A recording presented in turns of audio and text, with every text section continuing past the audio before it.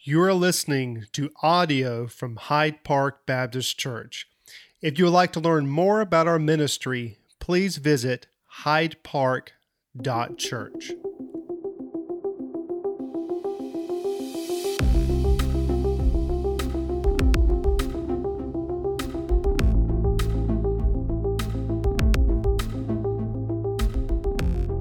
I want you to take a look at some of the words you're singing this morning, because sometimes I think we sing it, we don't really think about what we're singing. Look at that. Hallelujah. Praise the one who set me free. Hallelujah. Death has lost its grip on me. There's going to be a day, the Bible says, that has already been set apart in the mind of God concerning me and concerning you. That day is a day that is set. No doctor, no hospital, no medicine is going to change the end result of that day. That day is a day that I will leave this world. I will breathe my final breath on this planet. My heart will stop beating and I will die. But that will not be the end. That will be just the beginning. And the reason it's just the beginning is because death has lost its grip on me. You know why that is?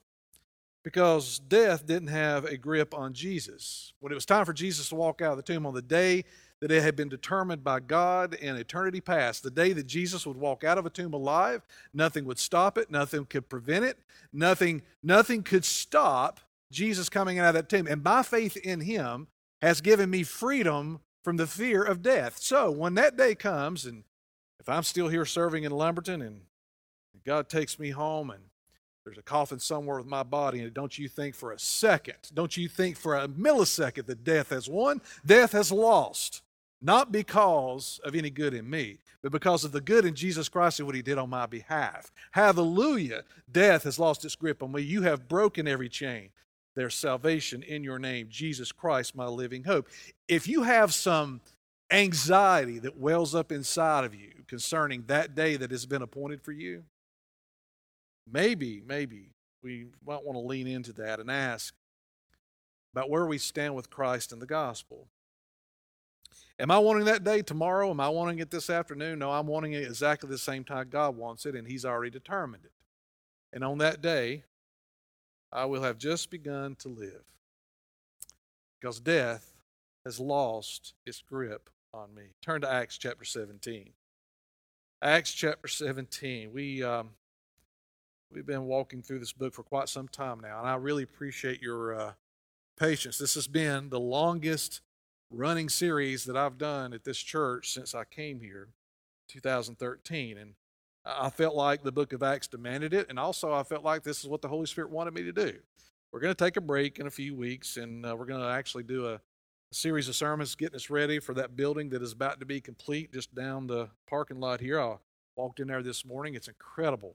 All that is taking place even this week. They're laying ceramic tile in the welcome area over there. The bathrooms are completely tiled and redone. The bathrooms look amazing. The floor looks amazing. The paint job looks amazing. I can't wait for you to see it. By the way, there's a video posted on Facebook, and I think you can get to it from our website, of a little quick walkthrough there if you want to kind of get a look at it. And, of course, we'll be posting those on a regular basis. Acts 17, let's look at verse 16. I want to read a few verses here. This is, now while Paul was waiting for them in Athens, his spirit was provoked within him. Notice that. Paul's spirit was provoked as he saw that the city was full of idols. So he reasoned in the synagogue with the Jews and the devout persons, and in the marketplace every day with those who happened to be there. Some of the Epicurean and Stoic philosophers also conversed with him, and some said, "What does this babbler wish to say?" And others said, "He seems to be a preacher of foreign divinities," because he was preaching Jesus and the resurrection. And they took him and they brought him to the Areopagus, saying, "May we know what this new teaching is that you are presenting? For you bring some strange things to our ears. We wish to know, therefore, what these things mean." Now all the Athenians and the foreigners who lived there would spend their time in nothing except telling or hearing something new. Father, we pause this morning to give you praise and honor and glory. Well, I just can't get past what we just sung. The fact that the majority of this world this morning is scared to death of the concept of death. They are scared deep down, a deep down fear, because, Father, they have this idea that there's nothing after death, or if there is, it can't even be known. And, Father, all kinds of religious leaders and all kinds of religions have posed all kinds of ideas about what that looks like. Some say that there's going to be some kind of utopia that we enter into, and it doesn't matter what kind of life we've lived, that everything's going to just be okay. Others believe that once we die, we go into the grave, that's the end, nothing more. Our life is over, that there's nothing past death. Father, whatever the belief of the person, Father, it wells up fear in our life. And Father, I am so thankful.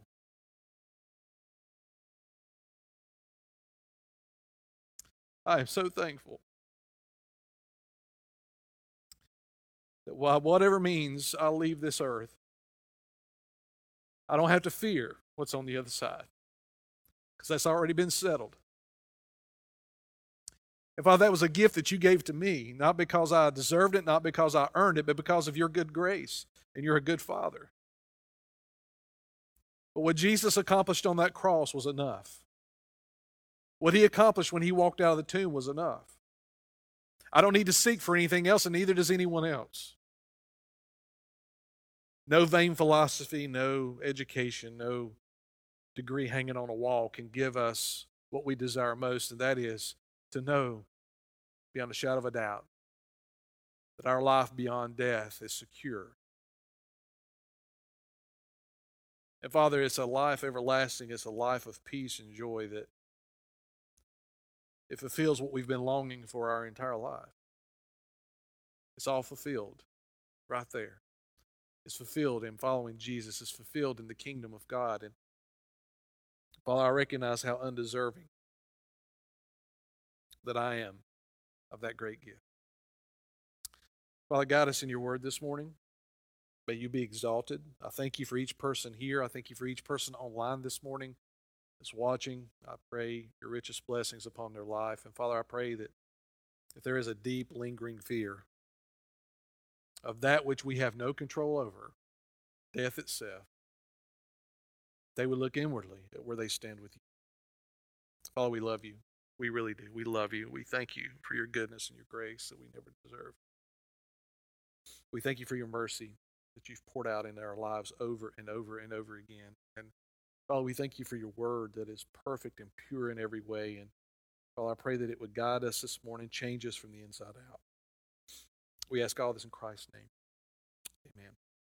In 2016, a student at the College of Georgia Gwinnett College decided that the faith that he had found in Jesus Christ, other people needed to know. So as a college student on a 260-acre campus in Georgia, he decides that he's going to take a stool, that he's going to go out in front of the food court, and that he is going to proclaim the good news of Jesus Christ publicly. Now, he knew that the college had all kinds of rules and paperwork that he needed to fill out. The Gwinnett College had a set of rules and set of paperwork that if you're going to do any kind of public proclamation on their campus, that you, number one, you had to do it in their free speech zone. Now, on a 260-acre campus, there was only 2 free speech zones, and it was basically 2 pads of concrete on sidewalks in 2 different locations on the campus. That was the place where this student could go proclaim Christ. But before he did that, he had to fill out all the paperwork, and there were several layers of it. He had to tell them exactly what he was planning on doing and even exactly what he planned on saying. And after he went through months of paperwork and months of waiting and looking and hoping and praying that he would be able to simply stand in front of his peers in a public location and proclaim the good news of Jesus Christ, what had changed his life. That's all he wanted to do. Well, he finally got approval to do it. So he decides that he's going to go down after he's got all of his approval and all of his paperwork and everything's in order. His name is Chike Uzabunum. It's an interesting name. I had to look it up to make sure I got it right. He goes out in front of the food court in the free speech zone of his college. He has all of his paperwork, everything's been approved. He sets up a little pedestal, and he begins to publicly preach at Gwinnett College. And all he's doing is talking about human frailty, how that life is short, how that we're all going to face death, and how that you need to be able to face death with confidence. And he begins to talk about Jesus, and he begins to talk about how Jesus has changed his life as people simply walk in and out of the food court. Well, 20 minutes in, the campus police show up. And the campus police go over and they interrupt him, and they stop him, and they tell him that he's going to have to stop, that he could give out materials if he wanted to, only in that little free speech area. He could give out materials there if people wanted, but he could not talk about Jesus Christ and the gospel on the college campus, even though he was in a free speech zone, and even though he had the approval of all of his people above him. Everything was in place. And here's the reason. The students that were walking by, who many of them never gave him the time of day, and what they were hearing him say in those moments as they were walking by, simply walking by and hearing him talk about Jesus, those students were triggered. You've probably heard about that term, right? It's where people get upset or are deeply bothered by something you might have said or maybe something you would have done. And he's accused of causing aggressions because he loves Jesus. And he wants to talk about Jesus. What's interesting is our college campuses at one time used to be a place where you could go and share ideas freely. That was the whole point, right? That your idea, my idea, we could sit down, we could talk about it. It was a bastion of free speech where we could go and we could talk about Jesus, or we could talk about Islam, we could talk about Buddha, we could talk about anybody we wanted to. We could debate those ideas, we could talk about our truth claims, and we could sit down in a place and have those kinds of conversations. But Mr. Uzabunum, on that day, was silenced. Of course, lawsuits ensued. He won.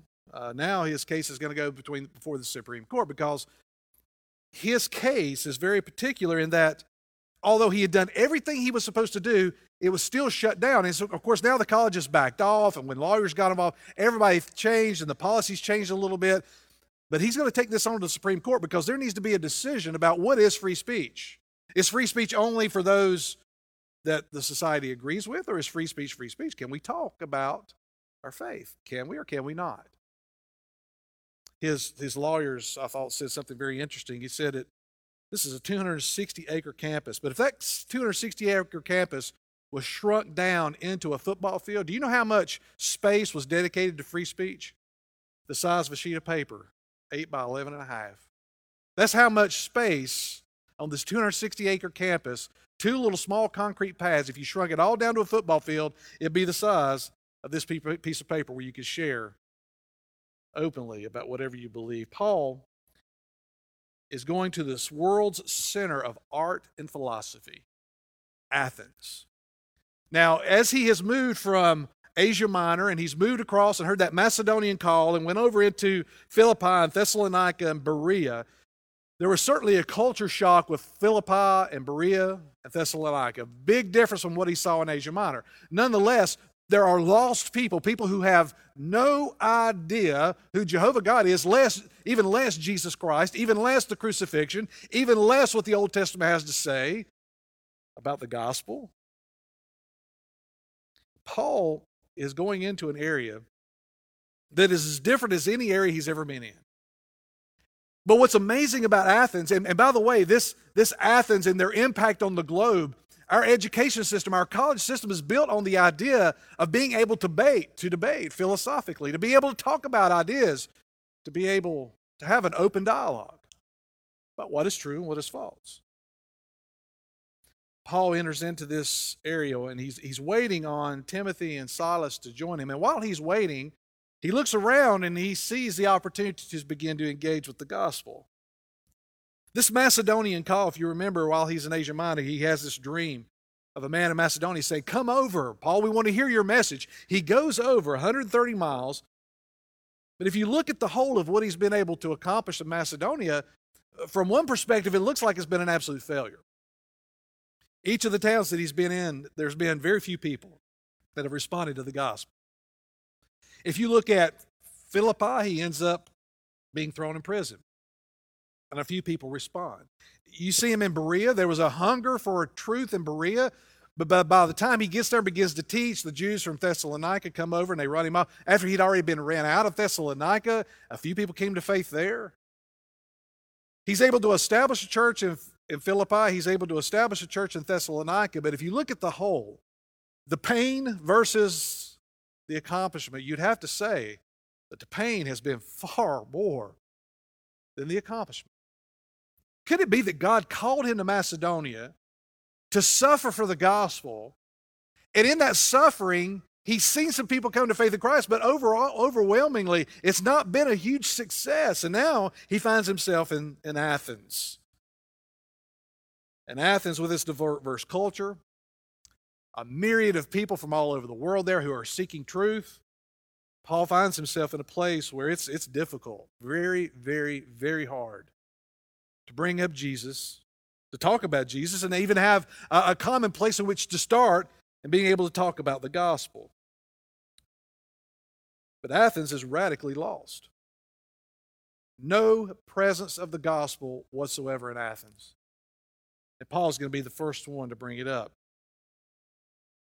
The culture of Athens is not a lot different than our own culture. There are all kinds of people making truth claims about what is real and what is false. There are all kinds of people talking about what is real and what to believe and what to put faith in. But isn't it interesting? And I find this interesting every time that I see it in the news or when I listen to a podcast. I find it very interesting that the one particular group that is always singled out as the one no one wants to hear from is Christianity. Do you find that interesting?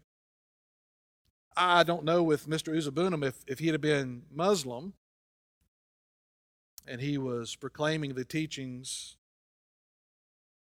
of that religion. I wonder if he had been shut down. But if you look across history, if you look across cultures, what you'll find is a tolerance for just about every worldview coming down the pipe, except for those who name the name of Jesus Christ. Do you find that interesting? I do. Why do you think that is? I'll tell you why. It's because the spiritual warfare that is going on in this world, where Paul says that even leaders in high places are being influenced by it, recognize, even in their lostness, that Christianity is a threat. That Jesus Christ resurrected truly is the truth.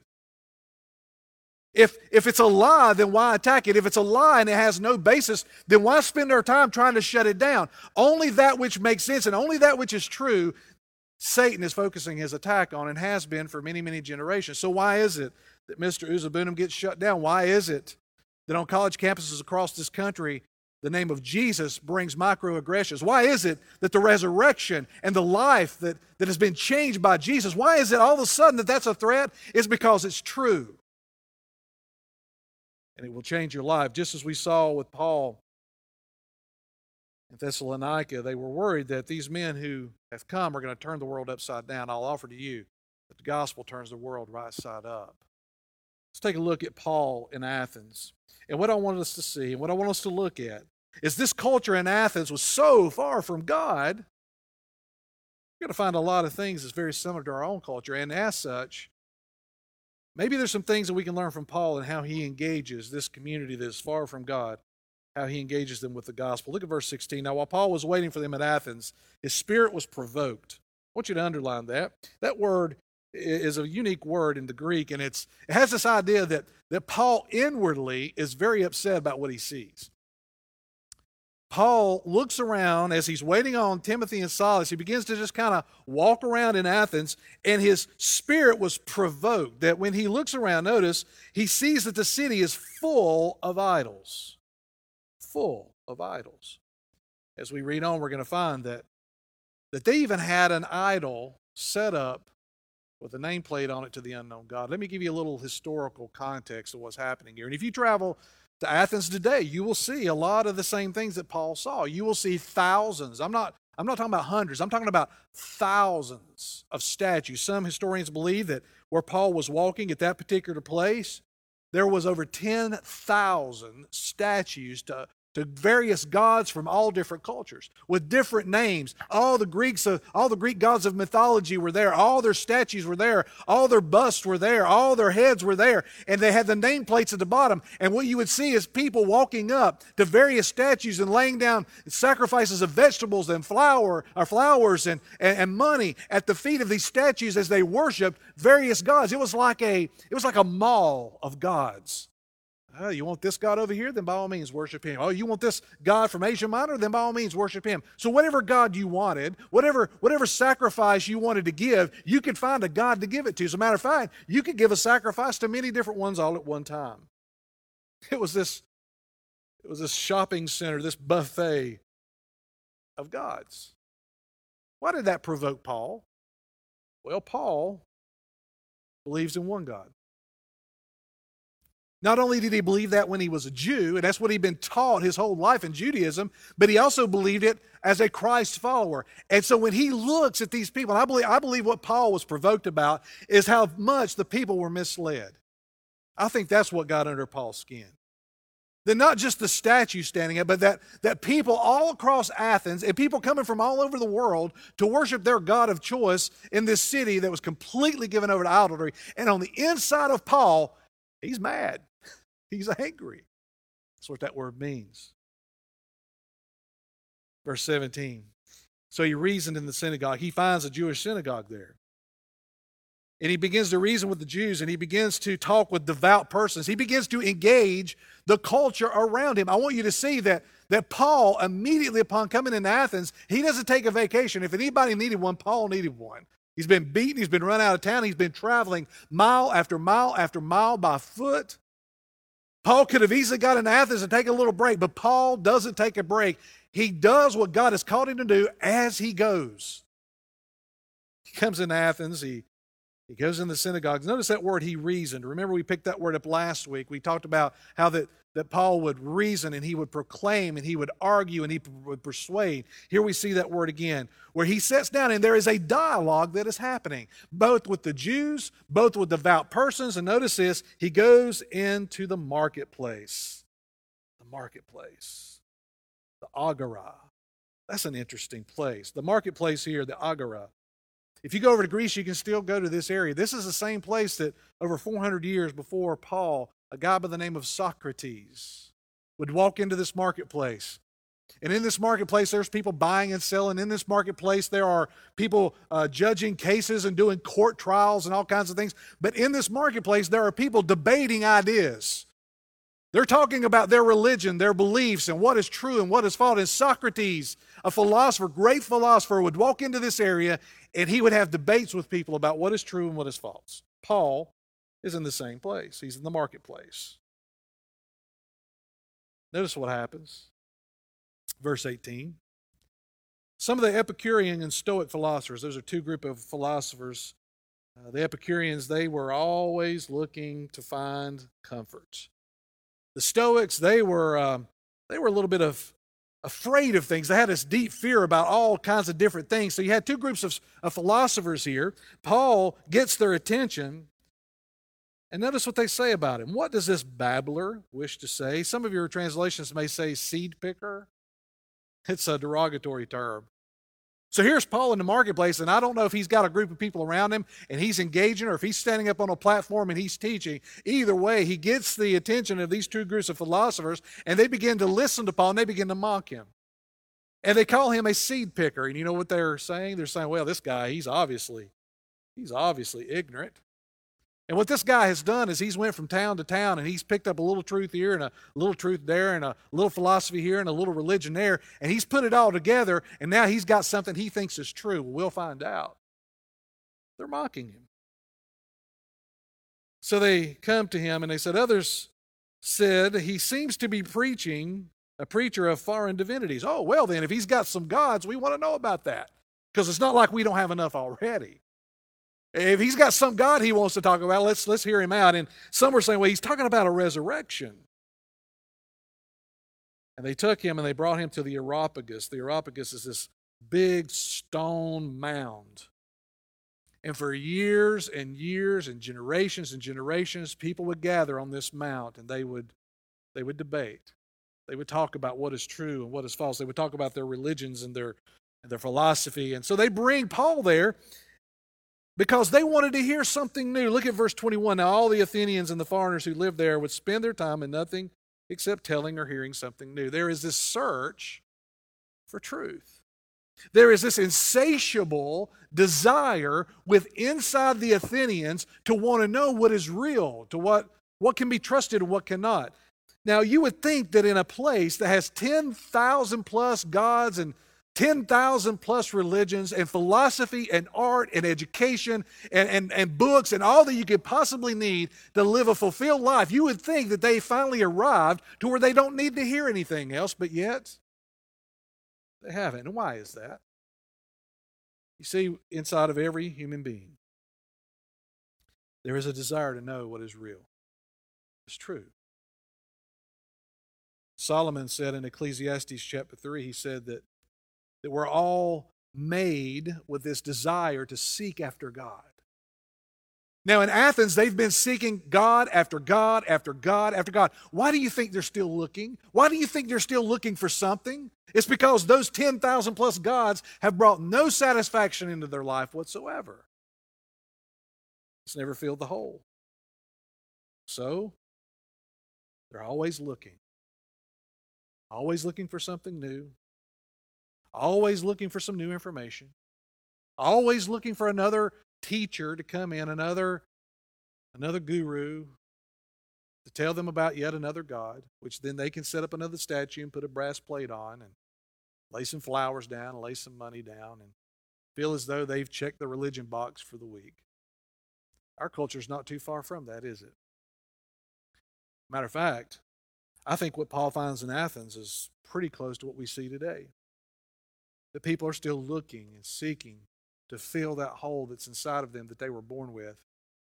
They keep looking for more education, more understanding, more Google searches to try to figure out what does life mean, especially now in this COVID-19 pandemic. People have been forced to stop. People have been forced to slow down. People have been forced to cut out everything from their life, and they've had to stay home for a couple of months on end. And when they're home and when they don't have something to engage in and something to do, those life questions begin to bear upon your life, and you begin to wonder, what is this all about? I would offer to you that right now, is the best time that we've seen, maybe even in our lifetime, talk about Jesus. Because I believe there's some severely broken people. It's amazing how we will fill our lives with all kinds of activities so we don't ever have to deal with the pain. And what COVID has done is forced all of us to stop. And a lot of people don't want to do that. A lot of people would rather just keep staying busy, keep looking for other gods, other information, other things that fulfill their life to get them past this next rough spot that they're going through. Verse 22, so Paul, standing in the midst of the Areopagus, said, Men of Athens, I perceive that in every way you are very religious. What does Paul do here? Paul immediately points out their need. After Paul has walked around and he's seen all these statues, Paul immediately points out their deepest need. He says, I see that you guys are plenty religious. He says, for as I passed along and observed the objects of your worship, notice that, the objects of their worship, they are worshiping these statues that represent these false gods. He says, I also found an altar with this inscription, to the unknown God. Paul says, as I was walking around, I noticed that you have one statue over here that had a plate on it that says, well, to the unknown God. And the only thing that we can figure from that is that the Athenians want to make sure that they had all their bases covered. So just in case there was one God out there that happened to be the one true God, we want to set up a statue and just acknowledge the fact that we didn't know him, so to kind of give us some kind of side out or some kind of fine print that just in case there's a God out there we didn't acknowledge, we don't want him to be upset with us. So let's put up one. And let's put a plate on there, to the unknown God. Paul says, you guys are so religious, to make sure you didn't offend anybody, you've got a statue to an unknown God. And Paul begins to put his finger on the real problem right at the very beginning. he begins to point out the problem that they've been seeking and seeking and seeking and seeking, and yet they found nothing. He says, "What therefore you worship as unknown, this I proclaim to you." Now, Paul's going to have a challenge here. Because what the people in Athens are going to hear is just another god to add alongside their pantheon of other gods, another statue, another nameplate. That's the challenge that Paul has. That's the challenge that you have. Is that out here in our culture, when you begin to talk about what you believe, people just say, well, that's fine if you want to believe that. Yay for you. But what does that have to do with me? Because in this isolated society in which we live, that you believe what you want to believe, I believe what I want to believe, and as long as your belief doesn't deal or confront my belief, then we can all just live happily ever after. Well, are we living happily ever after? With our pantheon of gods and all that we believe, and in fact, the untruths that people are buying into, do we have a country that is united? Do we have a country that is in peace? Do we have a country that is moving forward? I would answer no to all three of those. Yeah, Paul's got a challenge here. He says, let me introduce you to the only God you really need to know. Verse 24, the God who made the world and everything in it, being Lord of heaven and earth, does not live in temples made by hands. Now that was a shocking statement, because standing on top of this rock mound, you could look all around you in Athens, and what would you see? Temples. You would see temples to gods all over the Athenian landscape. So here's Paul standing on this high place, and no doubt he points across the landscape and says, the God that I serve does not live in a building. How could he? A God that is truly God, how can he live in a building? That seems ridiculous. It's because it is. He says, the God who made the world and everything in it, being Lord of the heaven and earth, he does not live in temples made by man. He's not some kind of weak, benevolent God that is controlled by humanity and lives in some building that you've built. I mean, think about the premise of that. That if your God is so small, if your God is so weak that humanity can build a building that God can dwell in, that's a pretty weak God. Would you agree with that? Sure it is. He says, nor is he served by human hands as though he needed anything. Did you know that God doesn't need any of us? God doesn't need me this morning. God's ministry, God's mission, God's love, God's grace, God's presence, God's power is not contingent upon me. I think as good Baptists, we need to get down deep in our soul and a deep understanding of this God who exists, who does not need us. He invites us to be part of what he's doing. He pours his grace out on us, and as he adopts us as his children, he loves us and pours out all kinds of blessings in our life. But don't you think for a minute that God's ministry, his life, his power is contingent somehow upon us. Do our prayers represent that? Do we come to God with the idea that God is not some kind of slot machine up in heaven where we put coins in and we demand something of him?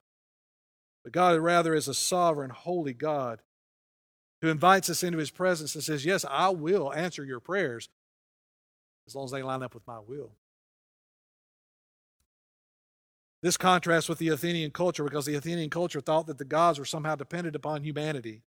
Verse 26, and he made from one man every nation of mankind to live on all the face of the earth, has determined allotted periods and the boundaries of their dwelling place.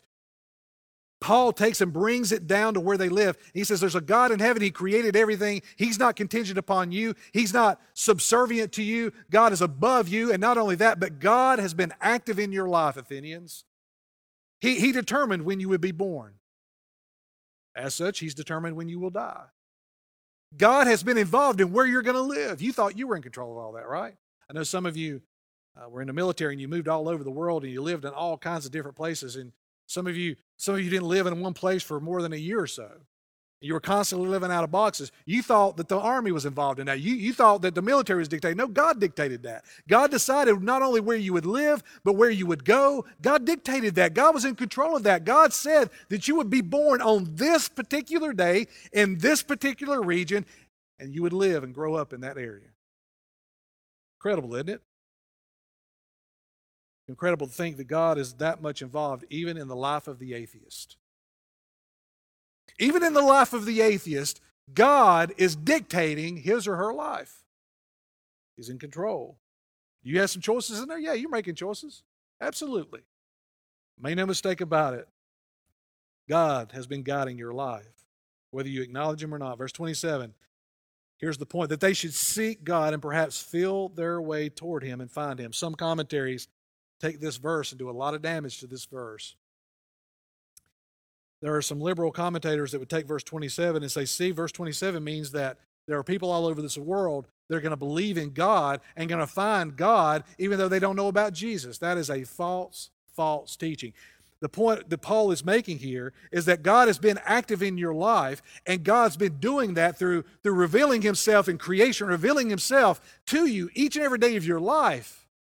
Every time you look at the sun and the stars, every time you look at a flower, every time you consider a sail or a star or a sun or a moon, God has revealed himself. Romans 1 says that God has revealed his invisible attributes to the world. We call that general revelation. Why did he do that?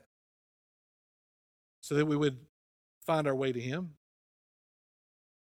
Paul says, yet he is actually not far from each one of us. Not talking about a statue, not talking about an idol, but talking about the God who's the creator of this universe. He's not off somewhere running the universe and is distant from us, just like Greek mythology taught. No, he is very near. And then Paul does something crazy right here. This is amazing. Look at verse 28. He says, for in him we live and move and have our being. As even some of your own poets have said, for we are indeed his offspring. You know what Paul does here? He quotes from two Greek poets.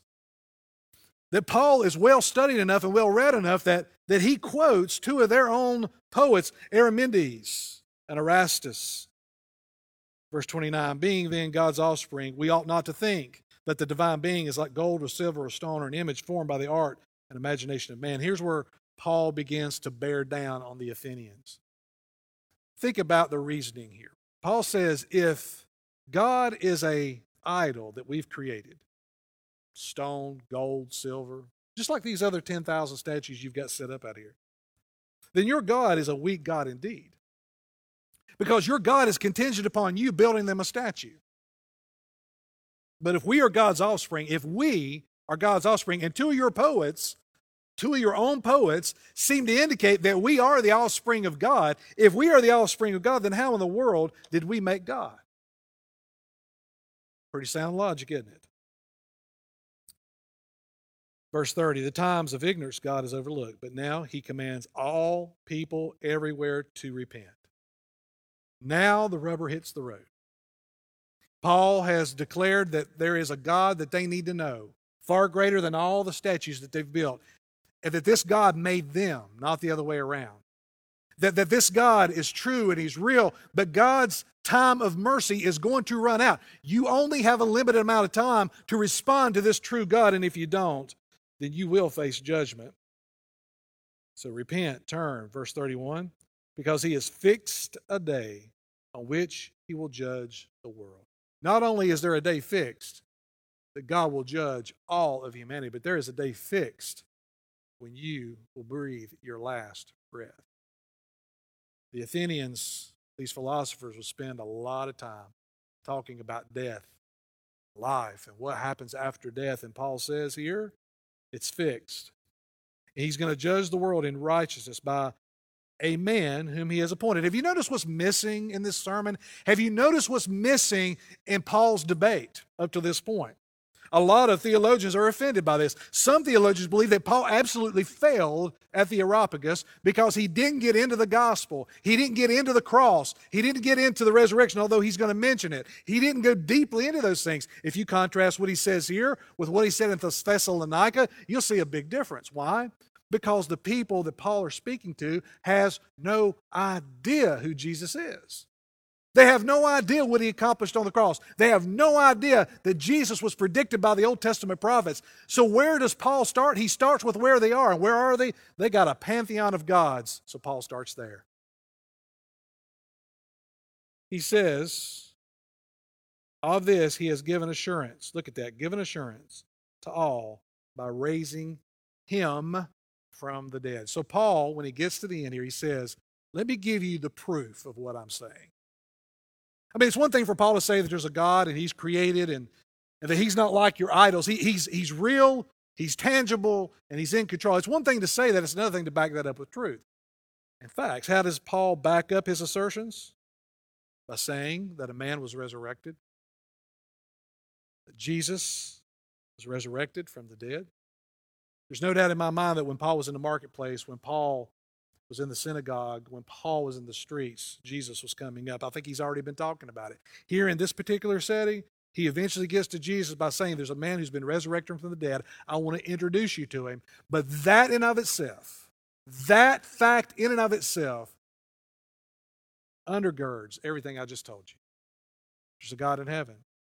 He's over all time and space, even death itself. He rose a man back to life. And if Jesus did that, if Jesus came back to life, that every single human being on this world, on this earth, needs to lean into that reality. Needs to lean into the fact that Jesus did in fact resurrect. And if he did, that's a game changer. If he did, if he beat death, the very thing that has frozen the world in fear, then there is a God in heaven and he is in control, even over death itself. A couple things I want to show you. It comes right out of what Paul did here. First of all, I want you to see how Paul restrained his response. Go back to verse 22. I'm sorry, go back to verse 16. There it is. It took me a while. Verse 16. It says, Paul was provoked within him. I told you to underline that. Here's what I want you to see. That Paul was angered on the inside of himself. He was really bothered by what he saw, but it did not prevent him from engaging that community with the good news of the gospel. His anger didn't overcome him to the point to where he just lowered the hammer on these people, told them they're a bunch of idiots, and told them they've lost their minds, and get really angry and really judgmental with them. Paul restrained his response. As Christians, can I talk to you just a moment? Please hear me. There's some things that are really provoking you online right now. There's some things you're seeing on social media that are really provoking you. And you're engaging on these social media platforms and you're doing it with such anger and such hate that no one hears the message you're trying to get across, because all they hear is what they already believe about Christians, that we're judgmental, we're angry, we're hateful. Listen, I know you're provoked. I'm getting provoked just about every day over something. But I can never let my anger, I can never let that get in the way of engaging someone who needs to know about Jesus, because if I do, all they're going to hear is the anger. They're never going to hear about Jesus. They're never going to hear about his mercy. They're never going to hear about the resurrection. Are there some things we need to get angry about? Yeah, I think there are, but we're going to have to figure that out. We're going to have to determine, if we're talking with a lost person, are we really being effective when we blast them and tell them how ignorant they are? I don't think so. You know, Jesus often reserved some of his harshest comments for those who were Pharisees and part of the religion of Judaism. Did you ever notice that? You notice how patient he was with the woman at the well? You notice how patient Jesus was and how loving he was with Zacchaeus? You ever notice how Jesus was engaging? He would debate. He would absolutely pose questions and teach. But the way he dealt with lost people, radically lost people, the woman with the issue of blood, how did he deal with her? He dealt with her with love and compassion. Paul was provoked to his core at the idolatry, but he did not let that anger get in the way of being effective with the gospel. Second thing I want you to see that Paul did, this is a fancy word, but it means basically to contextualize the gospel. Contextualize. Should I put that on the screen? What does that mean? It means to start where people are. Disney does a really good job with it. Have you ever been to Disney World? I don't know if you've noticed this, but every ride you get off of, there's a gift store. That's interesting, isn't it? I think it's genius. What they've done is they've contextualized that ride, and in fact that whole park, to separate me from my money. That's what they're good at doing, right? I mean, if there's ever been a company in the world that's really good at this, there's very few that's better than Disney. Disney World, Disneyland, Disney Corporation. So here it is. As soon as you walk into the park, you're inundated with stuff that you absolutely have to buy, right? I mean, whether it be food or balloons that are like $20. And you do it. You just lay the money down. It's like you don't even think about it. You're just bleeding cash because everybody else is doing it. It's because Disney's done really good at contextualizing, helping you to see that you've got a need, and that need is more Disney stuff. You just can't get enough. And just so make sure we get all of our bases covered, as soon as you walk off a ride with that kid, gift store. You see, Disney starts where they think you are to get you to spend your money while you're there. Guess what Paul's doing here? He's contextualizing the gospel. What does that mean? He starts with their obvious need. What's their need?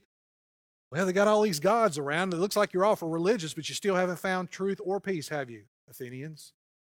You've got all the gods in the world, but yet there's still a hole in your heart. You're still needing something, aren't you? That's where Paul starts. That's where we need to start. Where is this person? Where in this picture, in that domain of darkness, how far are they from Jesus? If they're a long way from Jesus, if they don't know anything about Jesus, maybe we need to start where Paul did. Maybe we need to start about a God who created the world, and he's holy and he's separate from us, yet he's engaged in this world. He's not far from us.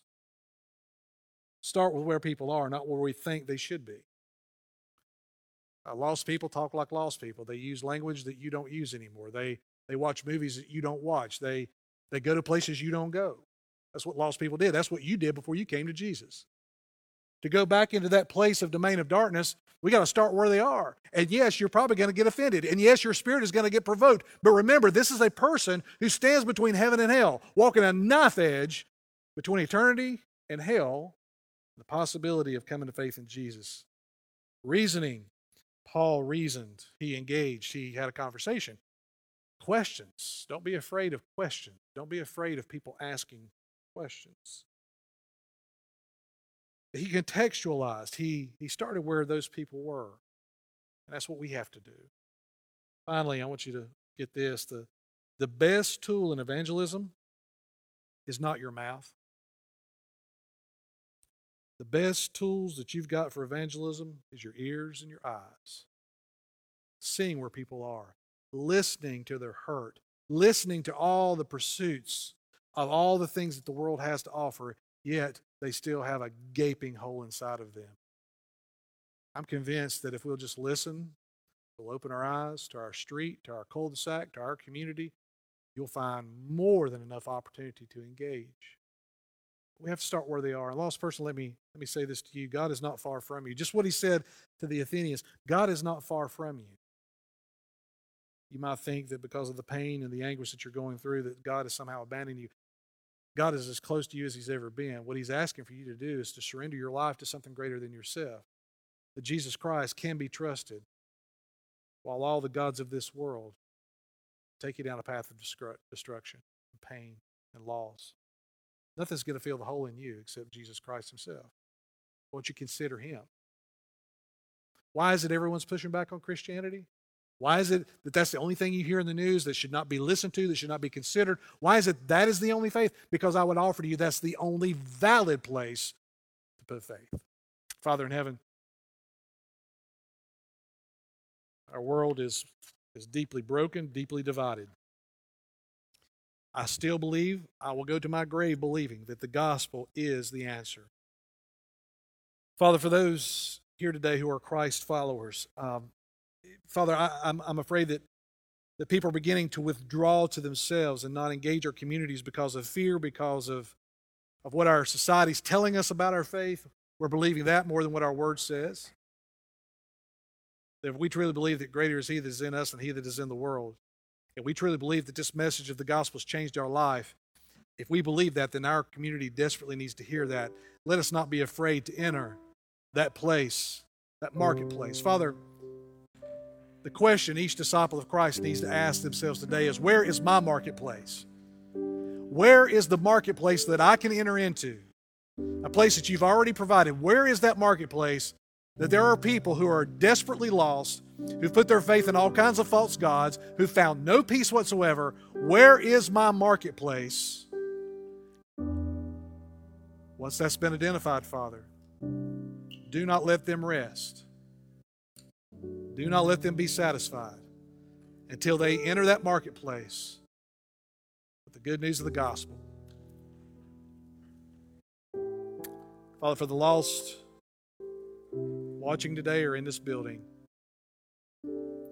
there is no other way. There is no other path.